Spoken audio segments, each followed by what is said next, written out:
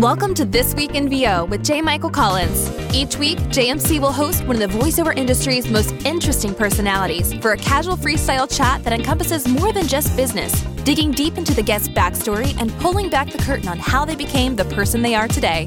And now for this week's guests, Sue Zizza and David Shin. Hi, everybody. It's J. Michael back with another episode of This Week in VO, and I am joined by two really cool people today. A couple of the more unique skill set artists that we have in the industry in terms of production, in terms of the kind of work that they do, and the background that they've got in the business. I'm joined by Sue Zizza and David Shin. Sue is the owner of Sue Media Productions and Radio Wave Studios. She's been working in audio production for over 25 years and has won numerous awards for her work, most recently having been named the winner of the 2021 Norman Corman Award for Excellence in Audio Theater. In 2013, Sue co-founded the NATF's Here Now Festival after working as their executive director from 1996 through 2008. She specializes in manual sound effects and Foley for film, TV, and on-stage production, and also teaches sound production at New York University's Kanbar Institute for Film and Television. Sue, thank you for being here today. Well, thank you for inviting us. It's a pleasure. And David Shin is the co-owner of Sue Media Productions and Radio Wave Studios alongside Sue. He's a multi-award-winning sound designer, engineer, and sound effects artist for live and studio productions. His work was recently nominated for a regional Emmy in New York and a national daytime Emmy. He is the technical director for NATF and is a master builder of custom recording and VO studios. He's also a man who enjoys high-quality seafood. Welcome, David. Well, thank you for having me. I'm glad to be here. The pleasure is all mine. How are things up there in New York right now? Hot and humid. but busy. Yes, and I'm in a nice air-conditioned recording studio here in Manhattan, and enjoying working in a more comfortable climate. Right. Inside the studio. I have a lovely window that has a view of the city, so I can still see outside from my studio, which is nice. There you go. I'm here in Dallas at the moment, which means I'm living in air conditioning because you can't breathe outside. So, Sue Media Productions, you guys, one of the things that is your core is ensemble performance, which is a really interesting side of the vocal performance business. It's not something I think a lot of voice actors who are in the large audience of this podcast immediately jump to when they think of this industry. Tell us a bit about what that is and what Sue Media Productions does.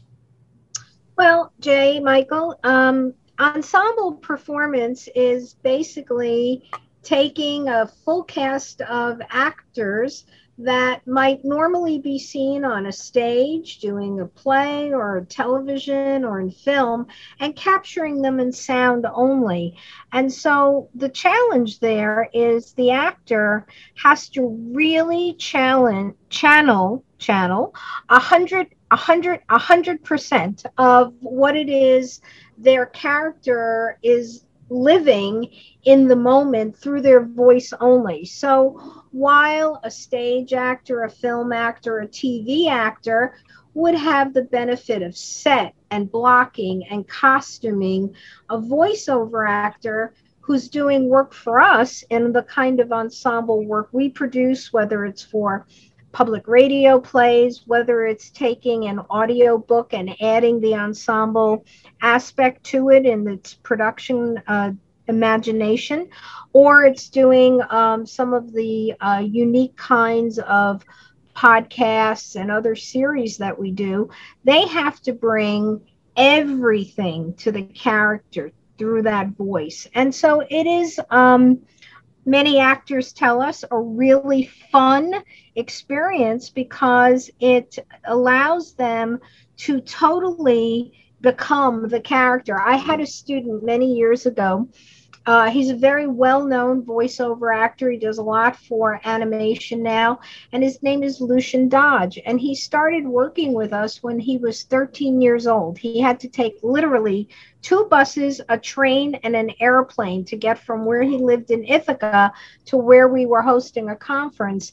And he began to experiment doing voice acting at that young age. And now he plays the prince and his evil twin. He plays everybody you can imagine. And he says that part of what he loves so much about it is if you were to look at him physically, he's a little Ichabod Crane-ish, if you know what I mean. He's very thin, and he's got, the wild hair all the time and everything. And he's a very handsome and kind young man, but he would never be cast as the prince.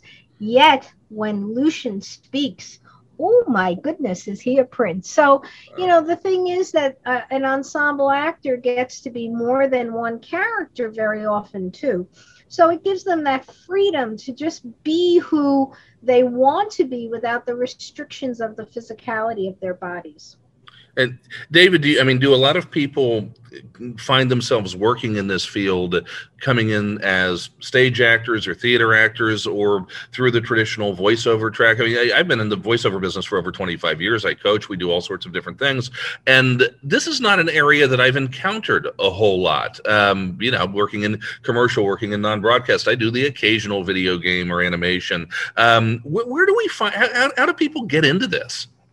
Well, one of the things that's actually really, I think, gratifying for actors who do actually go and jump into this part of our art form is that they're able to actually work with an actor, and respond in real time. And a lot of times, like when you have musicians and you record them individually and stitch them together, which you can do, it's lacking certain energy that you get when you have the band together. It's the same thing when you have an ensemble group of actors and they're all able to work off each other, then the sum is greater than the parts. So when someone who's doing strictly voiceover for commercials or an audiobook where they're just doing a single voice narration, when they actually try this, a lot of them fall in love with it because they realize that they have now created something even larger.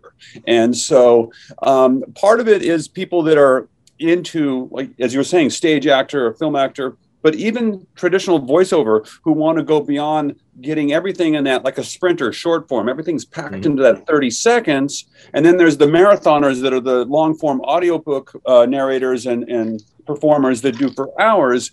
This gives them a chance to exercise another aspect. And if they're really present and are able to channel that character, it's very gratifying and it's a lot of fun. So most people who do work with us become addicted to it. All of a sudden it's like, wow, I really love this. And fortunately, our industry has really started to embrace more of this ensemble production.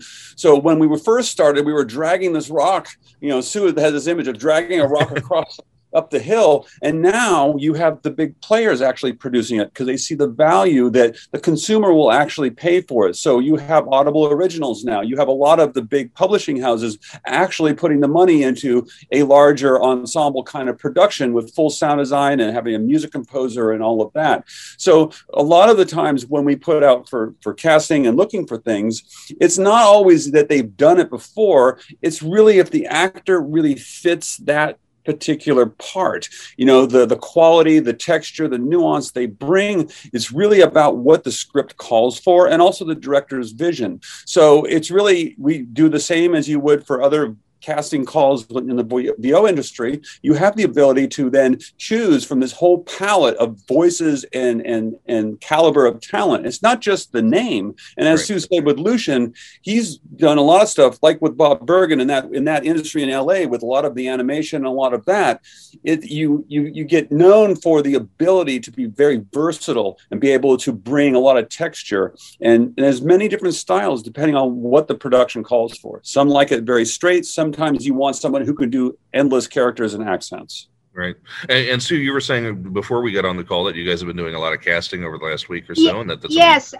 Yeah, actually, I'm working on 2 projects right now. One is an audiobook called Presence, the Play, in which the author has allowed me to take what is a traditional printed book and reimagine it completely and totally as if it were an audio play or an audio script, so that we do have a narrator, but the voice of the writer was so active, it allowed for the narrator to really be thinned out a great deal and these characters to be fully realized, take material from the narrator and give it to the character in the adaptation.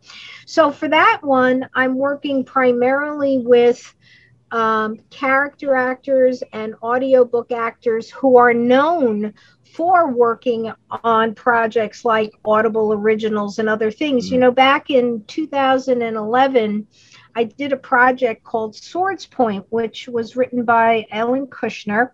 And I suggested at that point to the producer of the series, Neil Gaiman, that we bring in an ensemble cast to create some of the chapters that had many, many, many, many, many characters in it. And while Ellen was a really good narrator who could bring her own material to life, these really big chapters were going to be too much.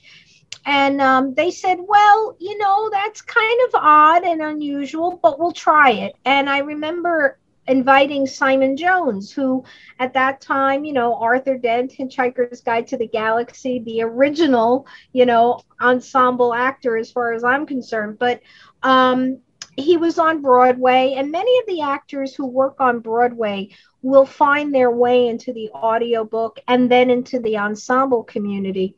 And I remember sitting with Simon and explaining to him, well, this chapter was going to be read by Ellen alone because it was mostly exposition and there weren't a lot of character voices. But here in this chapter, if he could play this character and this character, and he looked at me and he said, how is that going to work? Is the audience going to get it? And I went, I don't know, Simon, but let's give it a shot. What do you think?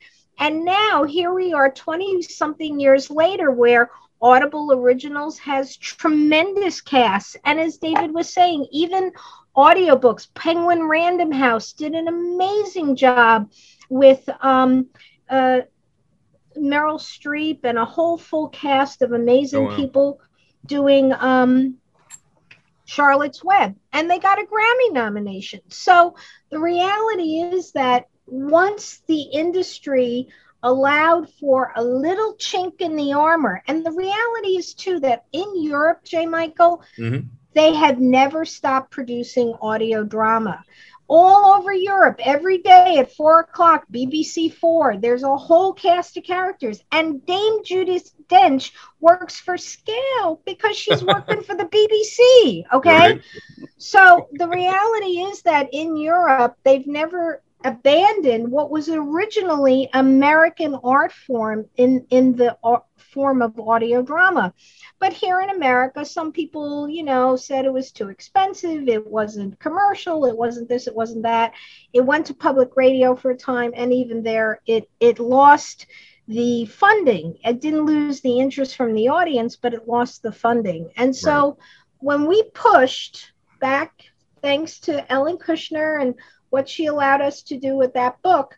When we made that push, it took a little time for the rock to meet the top of the hill, but eventually it did. And now we have people like Aaron Paul doing originals for Audible with full casts from A-list actors that are really finding it such a wonderful thing to do. And during the pandemic, when video and TV shut down, audio just pivoted to the left. And all of a sudden, all these A-list actors were finding themselves in the bottom of their closets reading the books. Right.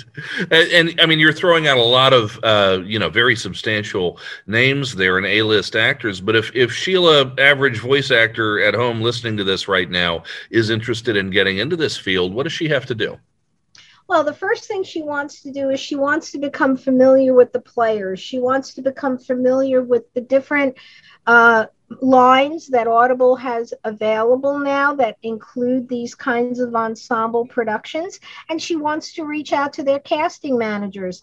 Penguin Random House, Hachette, Macmillan, they all have right on their websites ways for you to put up demos that showcase your skill sets. And then there's a program called AHAB also that allows producers to search for people.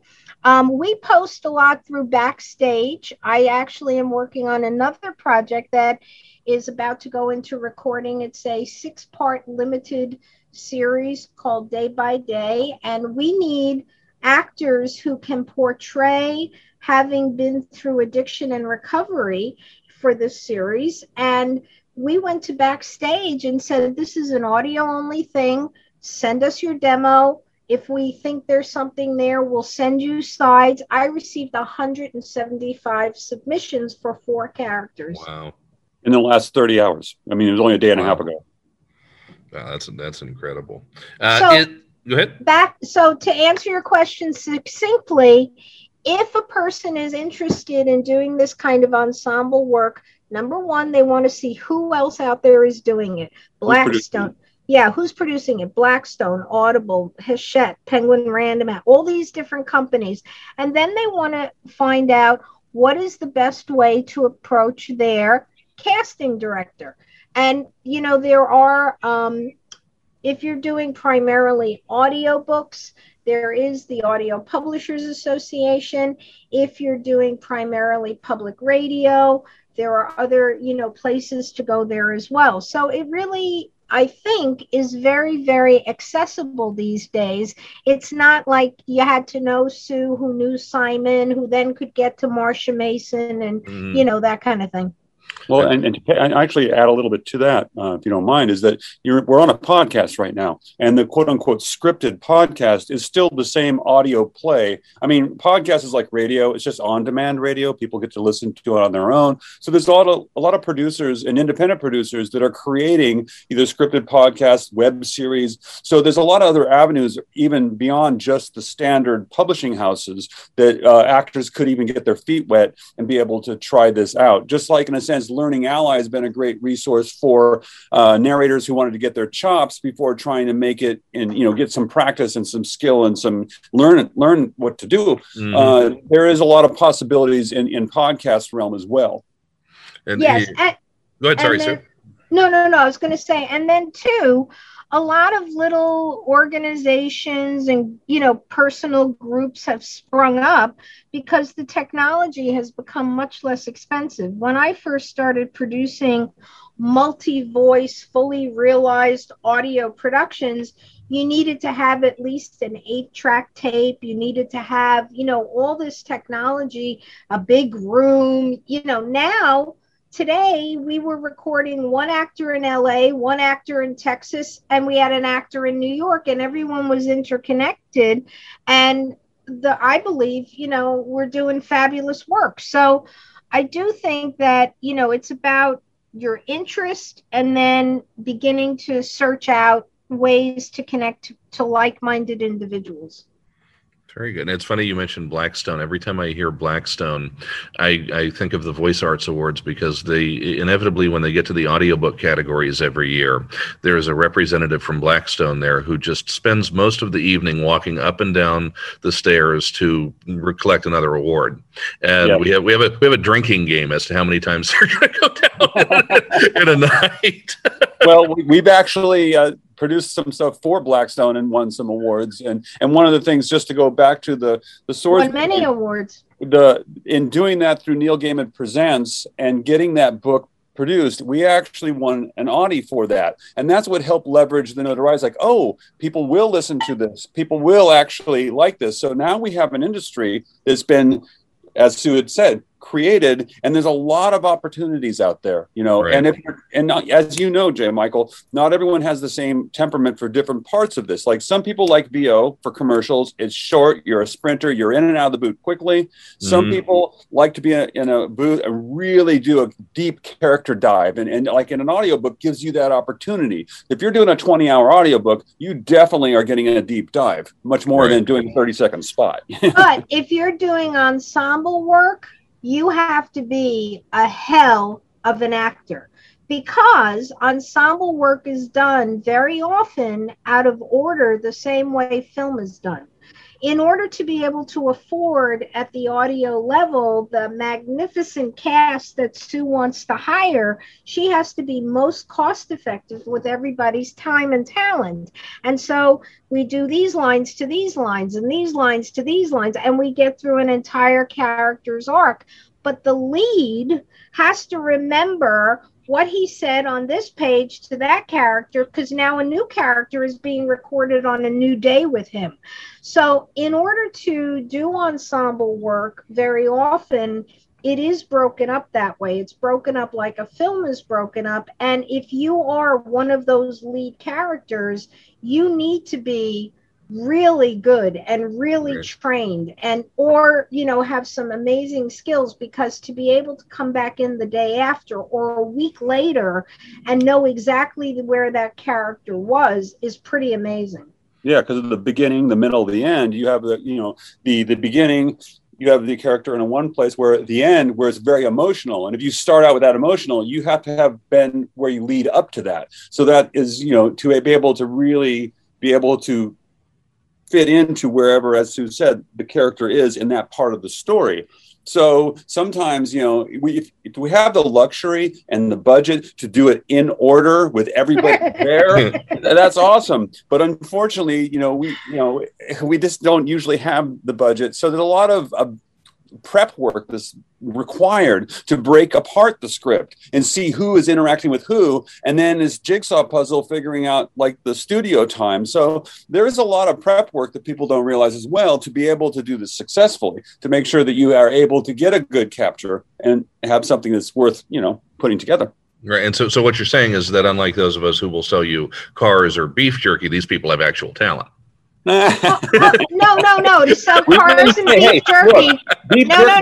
You can get me to buy beef jerky. That's talent. That's talent, right? Yeah, it's like... No, but it's a different kind of talent, J. Michael. It's not about talent. It's about training, and it's about understanding how to hold on to that character. And I believe that the voiceover actors who do commercials, do you know Joe Barone? He was a student of mine at Hofstra University, and Joe, had this unbelievable ability to, in just, the speed of sound, bring a character out, make you buy whatever the hell it was he was selling, and then he'd disappear back into Joe Barone. And I was always amazed. Or Bob Caliban. Oh my God, Bob Caliban. But Bob was somebody who also loved to do ensemble work. He came from stage. He was classically trained.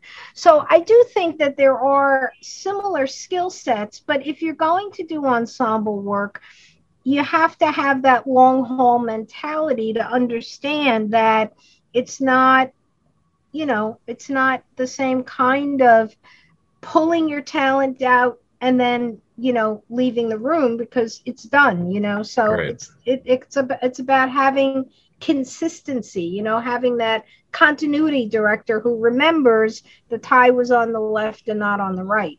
Right.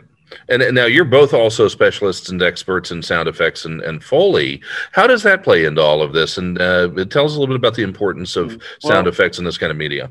I'll just do a little bit is like the way I try to present it is like anybody can pick up a guitar and pull that string. Not everyone can make music. That's kind of the same thing with a prop. Anybody can pick up a squeeze box and a squeak machine, but not everyone can make it actually, you're acting the physicality of the character in the moment. So in a sense, you are also a performer and you bring the rest of that audio picture to life. And that is part of, it's the ability to be able to, in an audio only, kind of basically visualize what is going on in that moment and create that physicality that helps further make the story more engaging and sucks you in, so that you suspend your disbelief and you're bought in. This is really happening in real time. Whether it's the footsteps of the angry person running across the room or the person who's sneaking into the bedroom trying not to get caught while they're sneaking out to go out and for a party or whatever. It's really about, making the whole world, the entire sound window alive. So it's another skill, just like a performer who's doing, the short spot or the long spot or using their voice, or a musician who is playing the music. The same thing with the sound effects artist, is also performing, who's acting through the props. So that's like with Foley or manual sound effects. And then someone who brings in the library of effects and brings them all together and blends them together to make that scene feel like you actually captured it in the moment in real time, rather than spending 8 hours a minute assembling this thing so that you believe it's exactly what the director had intended. So one of the fun things about sound effects work, and I have a real attitude, J. Michael, I will tell you, I was trained by Al Schaefer, the man who created what everybody believes the atomic bomb sounded like. Oh, wow. And actually, when these artists first began, their original title under the union was sound pattern designer. When we work in sound only, I very much call us sound effects artists. Foley means that there is a visual component, and that visual component changes the performance, and I'll explain why. So I'm doing a scene from Ocean's 11, and there's George Clooney and Julia Roberts, and they're in the kitchen and they're having a conversation, and she's mad at him because he's cheated on her or whatever's going on. And in the scene, if I'm doing sound effects, I'm only listening to the actress's voice, and I'm only physically representing her. So what happens is, if I decide as the performer, she needs to stamp her foot here, or she needs to move, or she needs to shuffle, or she throws something at him, I've decided all of that based on the vocal performance that I've been listening to. When I do Foley, I am locked to the physicality of what the actress or the person I'm performing did.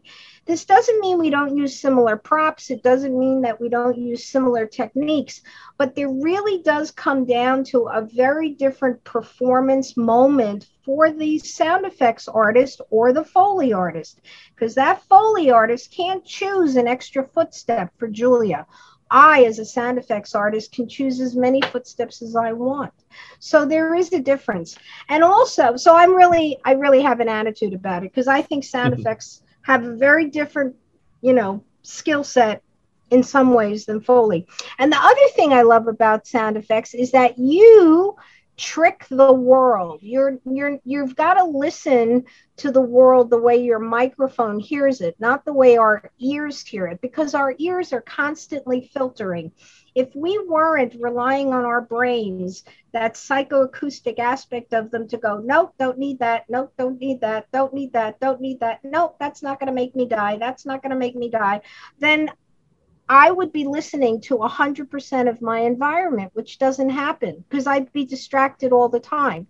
So we have to test our props on mic to make sure that they are, in fact, coming across as what we want them to be. So, for example, I've got one right here for you that I'm going to try, and hopefully it'll work. Here we go.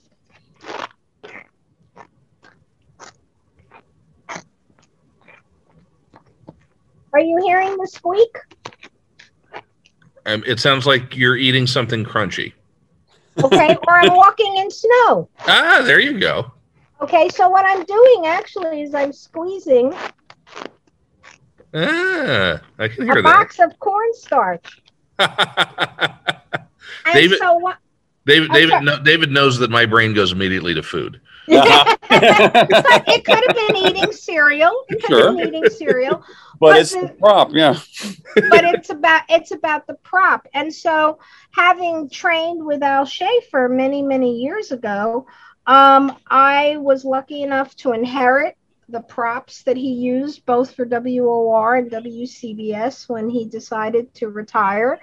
And we learned that David and I both, because I shared with him, the skill sets that I learned from Al, we learned that in order to really make the audience be able to dispel that disbelief when they're listening, the sound has to be what we believe it is, not what it actually is. Mm-hmm. So that's where the magic, I think, occurs. Very interesting. I love it because it's all theater of the mind. Yeah. It's really fascinating. So, I mean, obviously, we're in a challenging time for the world, and you guys working with ensemble casts. How did the pandemic create challenges for ensemble recording, and how did you overcome those obstacles? Well, that's a good thing you bring up. A lot of the technology we did for the remote work kind of put us a little bit in a better position. We were doing some work for a children's learning gaming company, and we would bring actors in person and we'd have remote actors who would record, and we came up with a way to make it work. And so we kind of already were a little ahead of the game. What I do have to say is a lot of the stuff that people use now it was forced to be matured faster because everybody was remote. So in a lot of ways, we benefited because a lot of people basically was a laboratory where they were able to work through by necessity to come up with better solutions than what we originally started with, to be able to have something with no latency. And that was the big killer of it really ruined the performance if there was too much lag. So being able to have something where an improvisation moment between two actors could happen is critical for some of the kinds of performance stuff that we work. That's what makes it feel authentic and genuine. And you think the people are actually in the same room with our productions at the same time, even though they're all over the world in different time zones. So it's a challenge because the home recording environments, we had to stipulate certain things they needed to have that no latency. They had to have a hardwired internet connection. Mm-hmm. They had to have a room or a quiet room, which, I mean, you make your pillow forts when you're on the road. And a lot of that's what people had to do is they would find the quietest place and put up a bunch of pillows, maybe use a shotgun mic because it focused and canceled out a lot, exactly. Like the 416. But really having to go through their technology in their room to make sure it's quiet enough, make sure they had a really robust internet connection. Then we were able to actually connect with them and make it possible to have that no latency, because the other recordings we could do, if they had no internet connection, we could do a phone patch and it would work okay. But the latency with the other performance was the big hurdle. And mm-hmm. So that being said, there's a number of platforms that have matured and come about because of the pandemic. This made my life much easier. Right. It's remarkable to see that what technology has done for our industry and how it's able to kind of transform this business from something that used to be so in person to what it is today. And I mean, being ahead of the curve as you guys were, did that give you a bit of an advantage over the competition? In some ways, we were able to, I had to dismantle my studio when they shut the building down, and because I still had work to do. So my dining room table became the best surround recording and mixdown room, best sounding dining room you'd ever see and hear. But we also do other work, not just in audio only ensemble. I do in mixing for film and television, and I do even virtual reality and gaming and ambisonics and all that. So for us, we just kind of segued from doing the stuff we were in the studio to doing everything remote because nothing could be in person. And the responsibilities with the clients and the contracts and the work, fortunately for us, we were still able to deliver. And we were able to continue to service the clients. And for a couple of the clients, it was no different because all of the stuff was remote anyway. Right. So that way we were already ahead of the game because we already had a base of work and clients that allowed us to continue those. It was the in-person stuff and the going out to venues, the live, experiential things that we were doing. That's what really took a hit. Just like, the entire, Broadway is still hopefully is going to open next month, but that's an entire industry. Right. Well, and too, the other aspect of it is, David talks about the commercial side of our industry, but for me as a teacher, as someone who at NYU in the film school on March 6th on a Friday, I said to my class, goodbye, I'll see you next week. And the following week, the way I saw them was in Zoom. I had to really get very creative and diligent about sharing with them exactly what I was doing, like working for one publisher where I literally spent half a day with an actor in London who'd been sent a laptop and a microphone and was told to find someplace in his apartment where he could record this audiobook. And so we spent a day going, no, Oliver, not there. No, Oliver, that's not going to work. There's too much noise from your tenant next door and this and that, until we the refrigerator is too loud. Yeah, until we finally found the corner where he could do it. And many of the books that I would normally have gone into the studio and looked at them in the eyes and all the rest of it, all of a sudden as a director, I had to now find somewhat new ways to get into explaining to a narrator or a performer, can you try this again? Can you get me this again? Just because I wasn't seeing them now, I was hearing them only. So there was a bit of an adaptation there. And for my students, being able to say to them, this is what's going on in the world today, and you're getting an education in the moment. Mm-hmm. In the moment was really valuable, I think. Yeah, it really was amazing to watch Sue, and basically her thing of calling her students content creator warriors. And they were like, well, what's the point? And it's like, well, the point is, as you mentioned before, Steve Colbert was doing it on an iPhone in his bathtub. That's what the world was doing. So they needed to learn this skill set because that's where work was happening. And they needed to learn that this is what is now what's happening. And so right. You talked about your teaching at NYU. Do you guys, if our listeners are interested in getting into this field, do you offer training?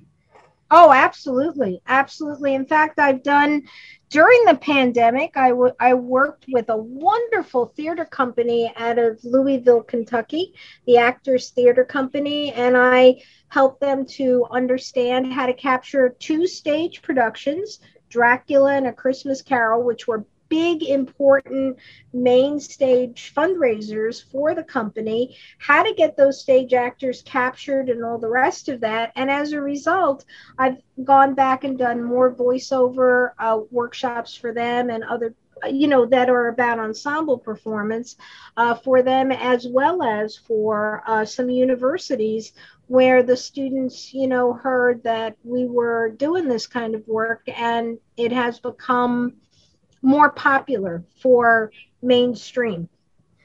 And if someone wants to get in touch with you guys, how do they do that? They can reach out to us at RadioWavesStudios@gmail.com.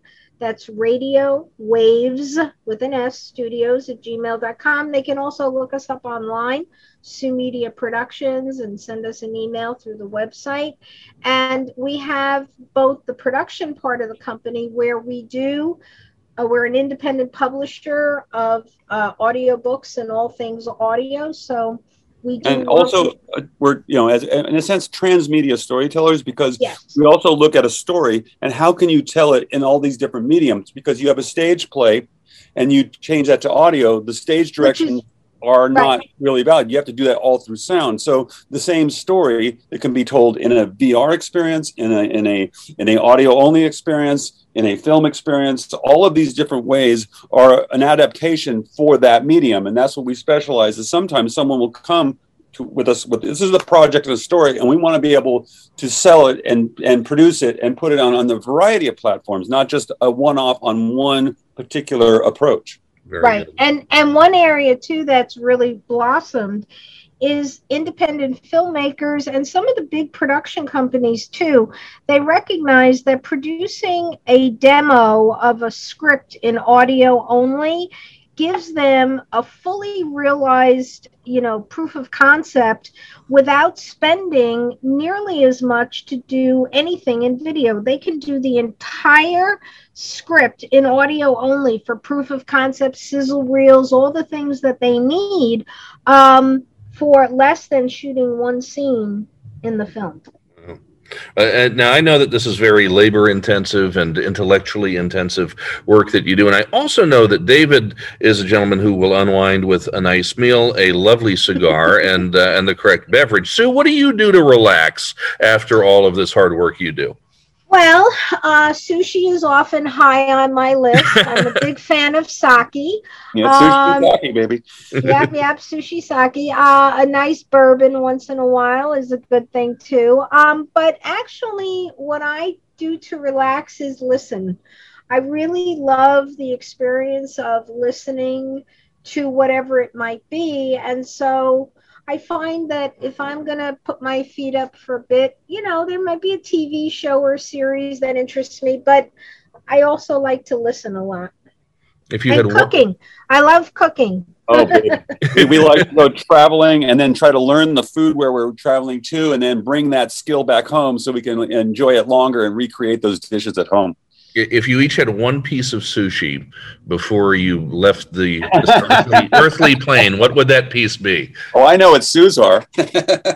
Actually, I'd have to ask for two. One would be uni with quail eggs, and the other would be eel with fresh green scallion. Ooh, very nice, David. Yeah, no, uni, yes, the sea urchin with the quail egg is really high on my list as well because it's just, and also toro. I have to say that lovely fatty tuna that just melts like fish butter in your mouth. It's just divine. Fish butter. We like the kora too.